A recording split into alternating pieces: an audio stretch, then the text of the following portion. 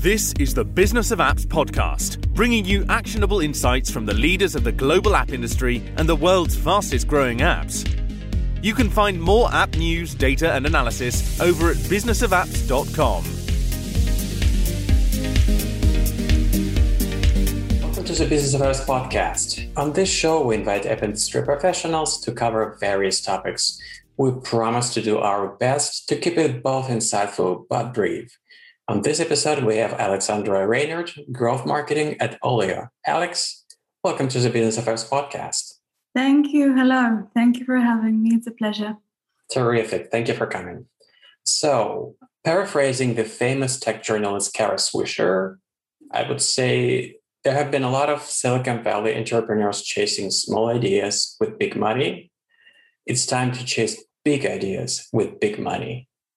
And I'm proud to say that my today's guest, Alex Reinert, represents Olio, not Silicon Valley, but London-based company with a big mission. I'll let Alex to tell you all about it. But before doing that, before introducing the Olio team and the company and its growth story, let's talk about you, Alex. Tell us about your background, please. Yeah, of course.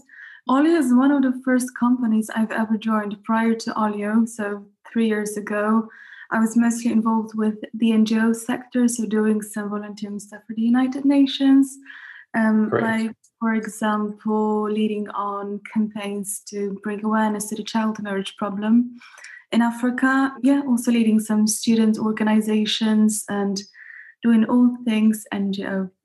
Terrific.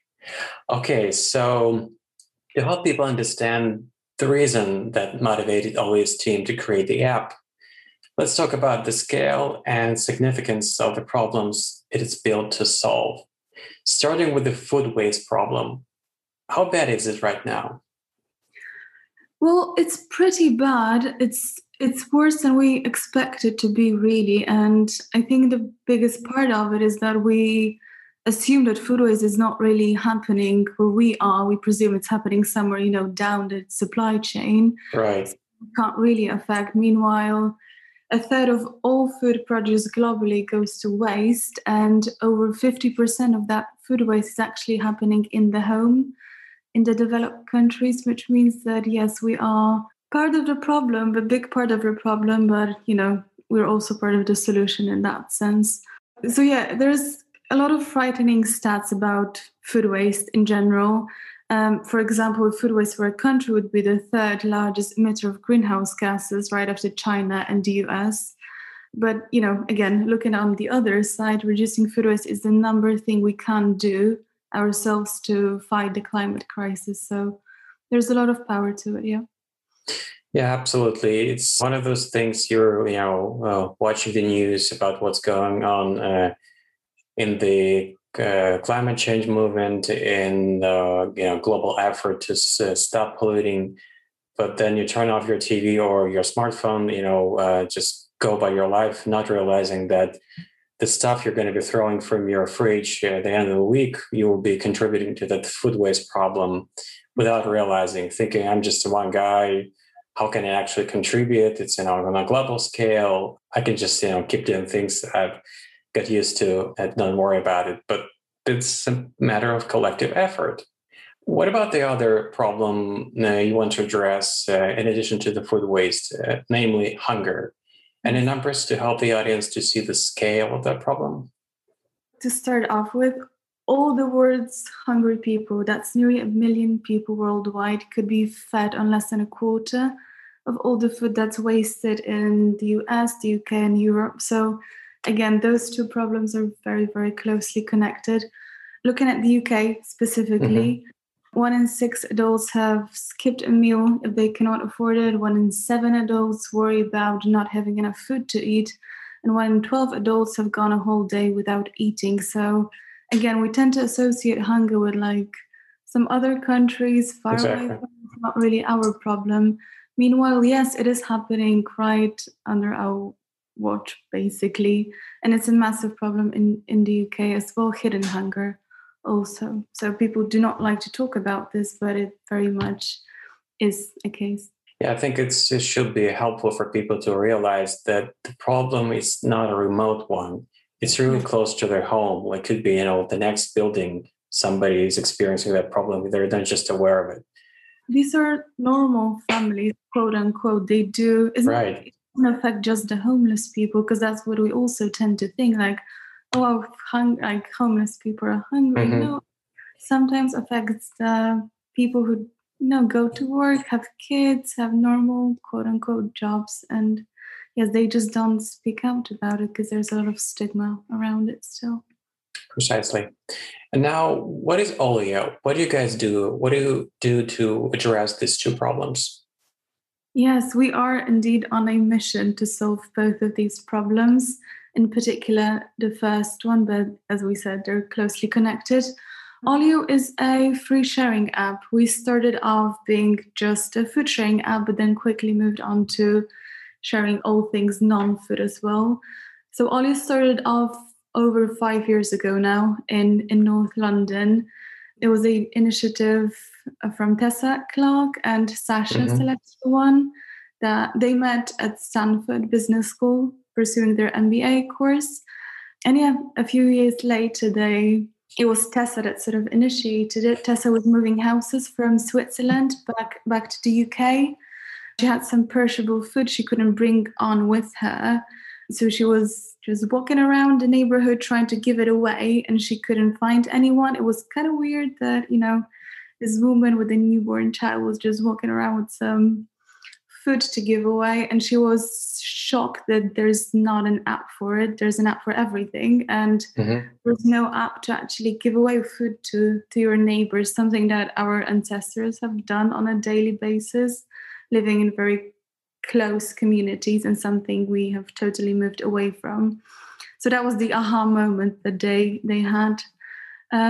So this is how Olio started all these years back. That's a great story because, we all heard those stories about apps that were created by developers who at some point encounter some problem, some specific thing. They didn't realize there wasn't an app for that. But in many cases, it's about, I don't know, an app to calculate something, some utility, something small, not significant, something which is not, has a potential to influence lives of so many people. Yeah. But in your case, it's a great example when specifically the same path led you to create an app that at present influences so many lives on this planet, which is a great story. Absolutely, yes. What marketing channels and strategies have been instrumental for the app's growth? How it's been growing? We started off doing all the things manually, pretty much just having food stands somewhere in London, giving away flyers, just trying to get this initial traction. We have tried everything so far. I think every startup, every marketer can sort of understand that, yes, we have tried it all. Obviously trying to find the golden bullet for us to pursue that mission. But no, what worked best for us was naturally a combination of many things. I think at the forefront of what we do is the community.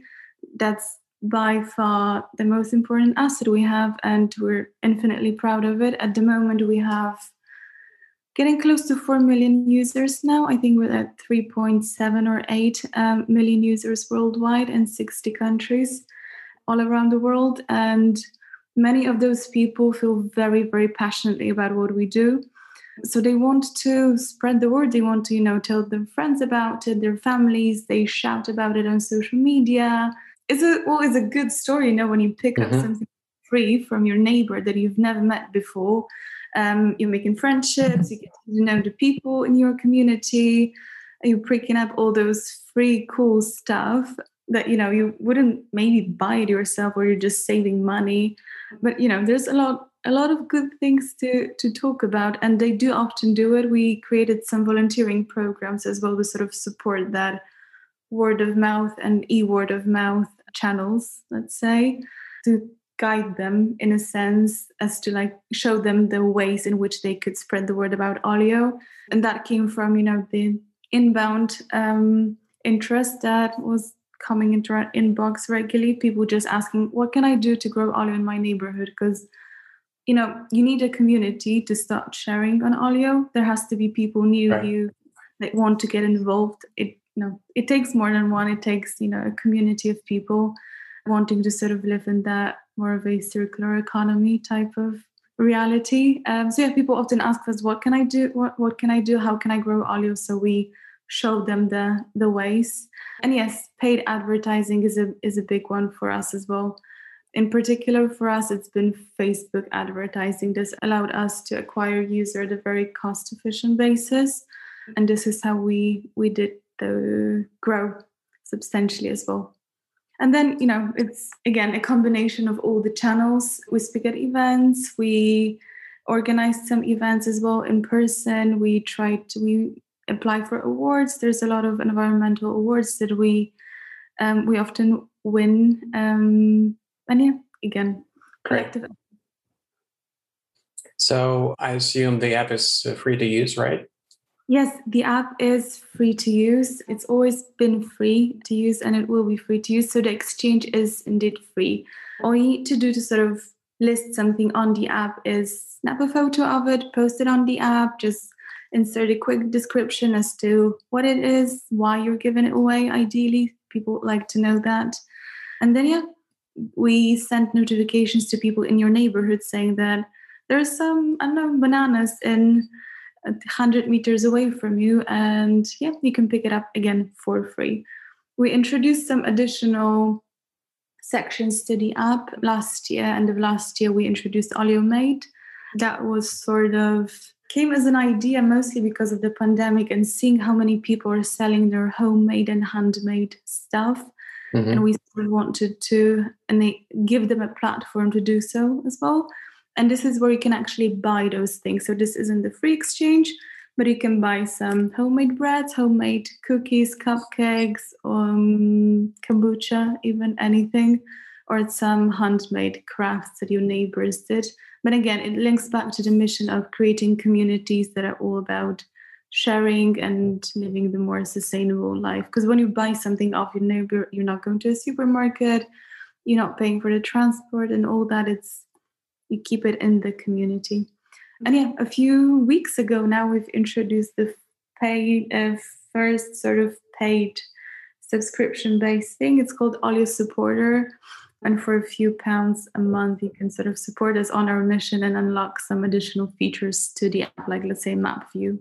That's a great story. I really want to applaud you guys because we may have this, feeling this notion that we're living in a world of private property and the impulse to share is just not there. But that's just wrong. This is native impulse to share with your community, with people you care about. And this is how we've been living for tens of thousands of years before, the modern civilization.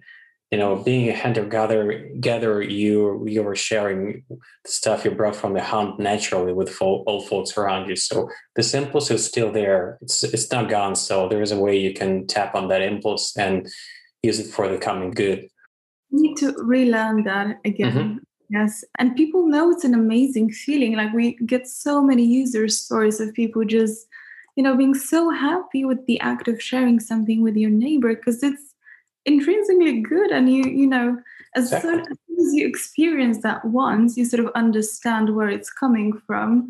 Because not only you're not binning good food from going to waste, you also build those relationships with the people nearby. And food does bring people together, doesn't it? And sharing it with people is just the way to go about things. That was the first reason to bring us together around the campfire. Yeah. Perhaps any advice for people who are inspired by your example and would like to create an app that will impact people's lives for the better, of course, as you guys do? Yeah, we genuinely feel like now is the time to sort of, give tech for good, the platform to develop. We see more and more investors with the big pockets and big hearts actually, wanting to invest in startups that do good. People start to realize that not all forms of companies have to be intrinsically bad. I know it's still, there is, some stereotyping around it, but there are companies that are in the good space, that are making profit and in the same time helping the society and the planet. When it comes to tips, find your sort of calling. What Tessa and Sasha, the co-founders, always say is, we don't want people that are mission aligned. We want people that are mission obsessed. And I think this sort of obsession with making the world a slightly better place is a good way to get started, finding that fire inside of you, sort of finding your passion and, just trying to build a good, sustainable business around it. And I'm sure if you do something good, I'm sure there will be people who want to support you on your journey as well. Yeah, that's a great advice. Thanks, Alex. Okay, we're in this point of the show where I'm asking a few questions that are not related to the major topic, but these are just to draw a little bit of a better picture of my guest for the audience. Just a few quick questions. And number one would be, are you personally iOS or an Android person? On which side on the fence are you? I'm on the iOS side of things, a very loyal customer, which is a great study for all marketers, I guess, the brand that has been built around Apple and unprecedented brand loyalty. Very environmentally conscious company, persistently year over year. It's a good choice. Do you remember your first mobile phone? It must have been one of the first iPhones. I just remember holding this piece of technology and being absolutely gobsmacked by how, the user interface was just so clean and beautiful. And yes, sadly, every single other phone was also an iPhone, which is not ideal, but yeah. Intersection of the art and technology, as Apple likes to say. Okay, imagine you've left your smartphone at home. Your iPhone is sitting somewhere in a desk. You just left your home for groceries, whatever. What would be the most missing feature for you right now? I'd probably get lost. I cannot go, because I travel quite a lot, well, at least I used to. I'd probably not be able to find my way back home if I were to, travel a bit further. I'm absolutely hopeless with no Google Maps by my side, sadly. I see. Okay, what new app technologies are you most excited about? To put it more simply, if you hold your iPhone in your hand and thinking, wouldn't it be great if this thing, this has a better battery or augmented reality features would be more advanced at this point? What would be one of those things in your mind? I think it's the other way around. I'd be happy to sort of make it less addictive, make it, less... I feel like, phones are just such vital parts of our lives now. We should, go in the other direction, sort of. It's kind of, it may sound paradoxically, but the device, it shouldn't be so in your face. It shouldn't be so... there was a great quote by Steve Jobs that computers should be a bicycle for your mind. Yeah. If you're moving away from that concept, if it becomes not a bicycle, but I don't know, what would be the current equivalent, but basically not the tool that it was developed to help you in your life. It shouldn't replace, it shouldn't grab your attention all the time. It's a tool. Right. You're not staring at your, scissors or hammer all the time. You're grabbing the tool, whatever you need it, and just put it away and you forget about it. Exactly. No notifications, no red dots, no anything. So that may involve both hardware and software to reach that goal for you. Okay. All right. And now, before I let you go, how can people get in touch with you and more information about what you do? Yeah, of course. First of all, please do download the Olio app, see how many Olios there are nearby. So OLIO on the App Store and Google Play. And me directly, it's just Alex with a KS at oliox.com. Great. Thanks a lot. Thank you for your time and coming on our podcast, Alex. Thank you. Thank you for having me. Bye-bye. And that was Aleksandra Reinert, Growth Marketing at Olio. To listen to more episodes, subscribe to our podcast on iTunes, Spotify, Stitcher, Google Podcasts. Just search for Business of Apps and you will find us easily. We release episodes on Mondays, so subscribe and you will be able to get new episodes on your smartphone, tablet, or computer as soon as we release them. And please don't forget to leave us a review and comment on iTunes. It is highly appreciated. And all episodes will also be available on businessofapps.com. Thank you for listening. See you next week. Bye. Thank you for listening to the Business of Apps podcast. For more, head on over to businessofapps.com.